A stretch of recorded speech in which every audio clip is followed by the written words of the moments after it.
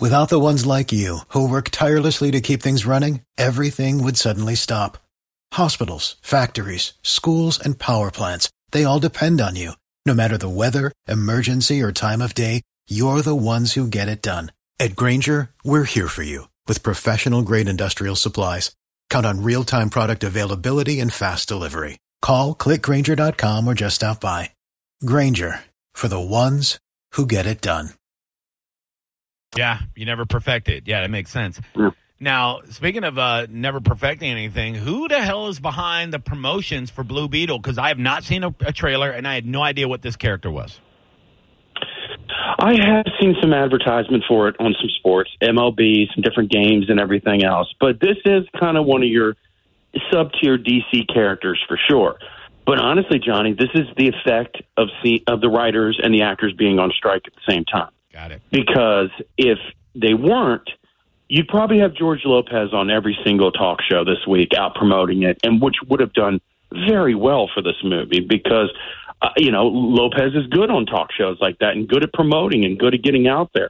Like, that's the type of guy you would have needed out there. Also, Zolo, who we know from Cobra Kai. Yeah. He's a young, up-and-coming actor here that people really like. And, I've really enjoyed him. I think he's been one of the better parts of Cobra Kai, kind of meshing with that generational gap humor that's there between him and, the other older players that, we grew up with in the original. So I think this is definitely hurting it. Also, too, obviously, all the trouble that DC's had. It seems like DC is just an easy target in terms of their movies. And I'm going to be quite honest with you. Wasn't a big fan of Shazam! Fury of the Gods. I did not think The Flash was the disaster that it was painted to be. I thought it was fun. I also thought it was a mess and definitely had a couple things wrong with it, but it still was a fun summer movie. But this movie that I saw, Blue Beetle, it's the best movie entry they've had since James Gunn's The Suicide Squad. Wow. I don't count Peacemaker because Peacemaker is a television series. If you had to ask me what's one of the best things they've done, it's going to be Peacemaker for me. I think Peacemaker is amazing. It's really great. It's got Gunn's fingerprints all over it. But I really like this movie. Now, I will say this. It doesn't, break the mold in terms of superhero movies. I mean, it's kind of paint by numbers in terms of the origin story of what we're used to. And listen, we've seen a lot of superhero movies lately. It's hard not to see inspirations from other films in these films, but it has a cool, almost 80s vibe to it. Doesn't take place in the 80s, but there's elements of the 80s in it that kind of incorporate into this story.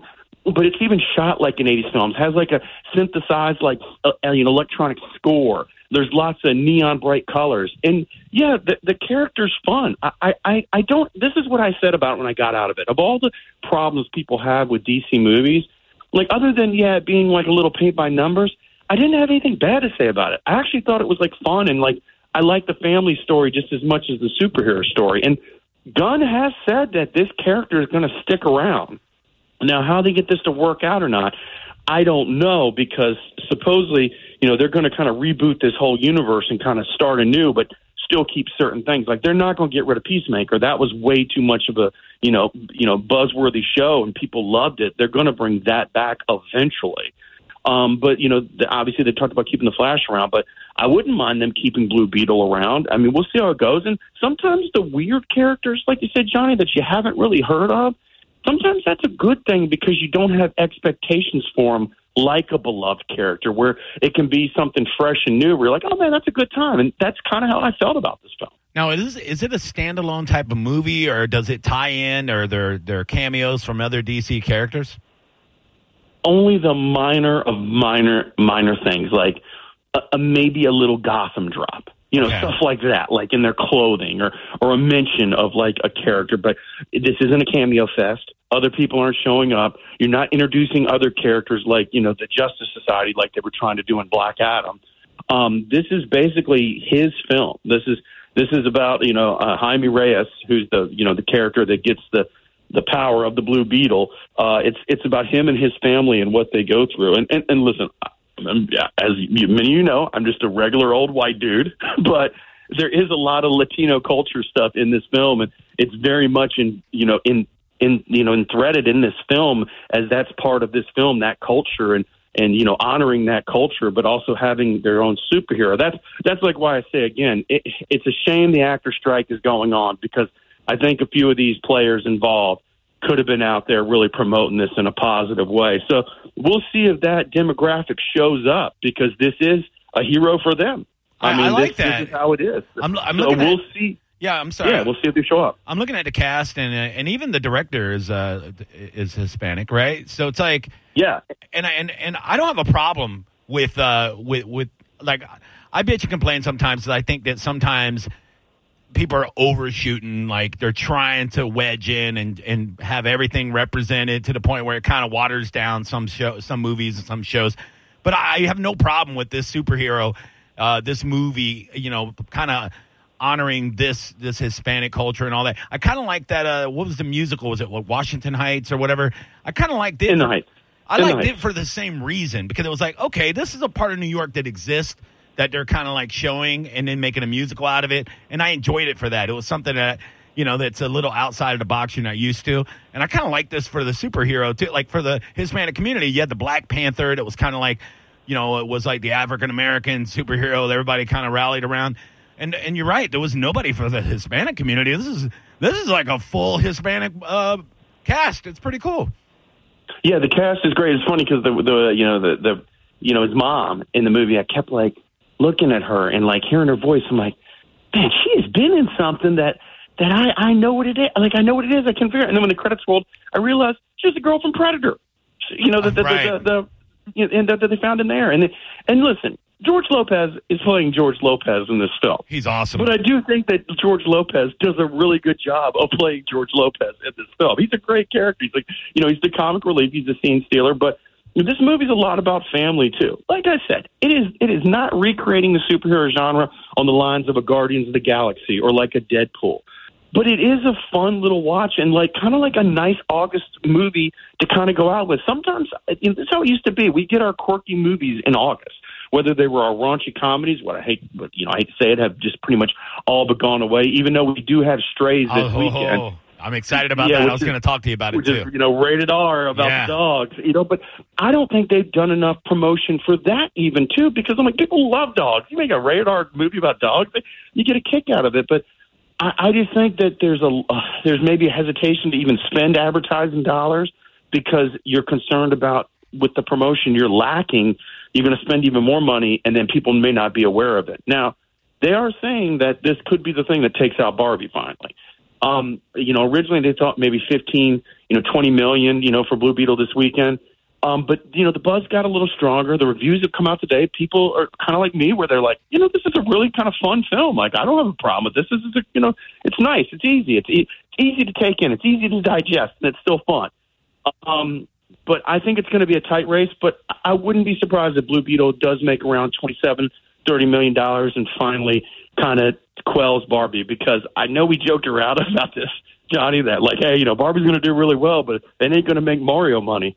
Well, no, obviously it's made Barbie money at this point because it's done really, really well. The Barbie thing, like, from an outsider looking in, right? Like, I haven't seen the movie, right? But I've heard enough reviews that I can kind of get the gist of it.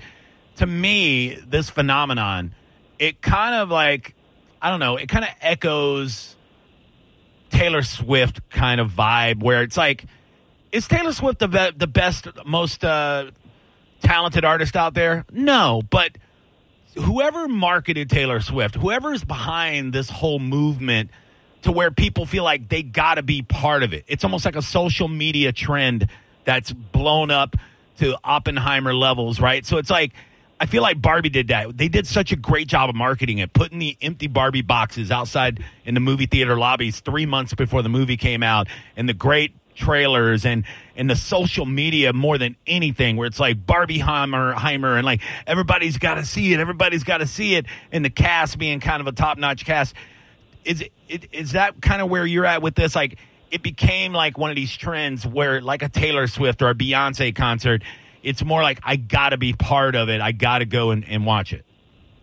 Well, yeah, I definitely think it's a FOMO event, the fear of missing out. Yeah. That's really what it turned into with Barbie.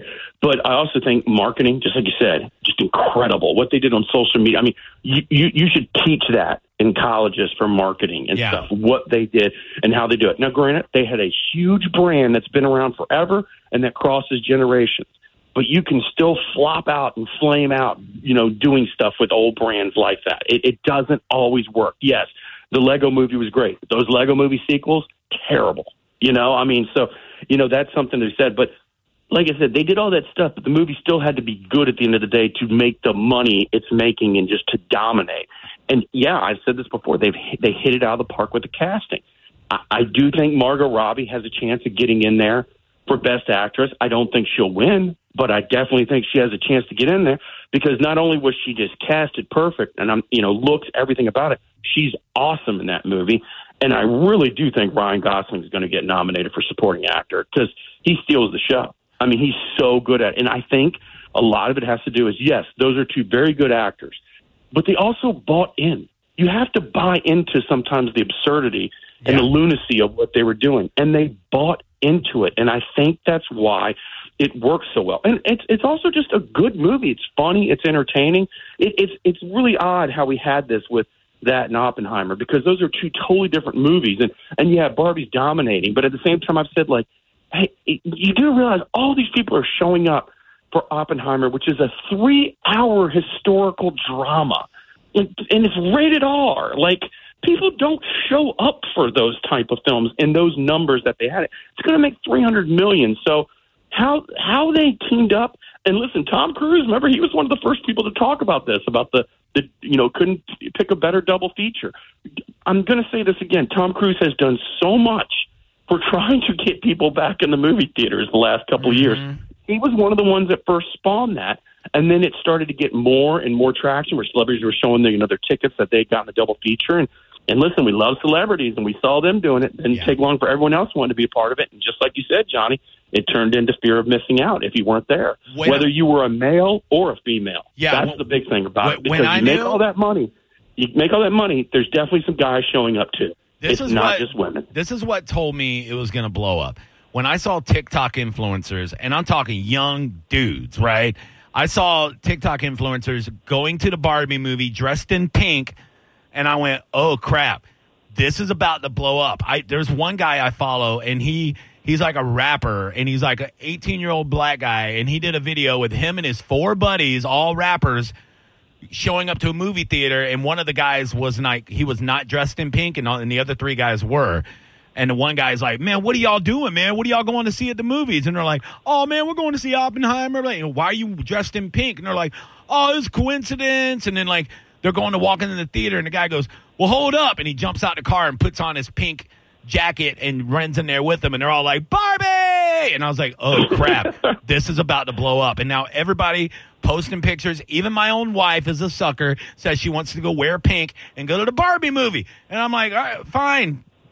Girl, but right, babe? Johhny, I think if you went, you would enjoy it. I mean, there's some really funny, good, like, offbeat humor in it. Like, I definitely think if you saw it, you would laugh. By the way, if you're watching Bone TV, I'm wearing a pink shirt right now. There you go. You're all ready for it. We'll call it salmon. Remember, that's how we always cheat it. It's salmon. I know. Yeah, I'm just doing. I'm doing it. To FOMO. I'm representing for the Barbie movie. For the ones who work hard to ensure their crew can always go the extra mile, and the ones who get in early so everyone can go home on time, there's Grainger, offering professional-grade supplies backed by product experts so you can quickly and easily find what you need. Plus, you can count on access to a committed team ready to go the extra mile for you.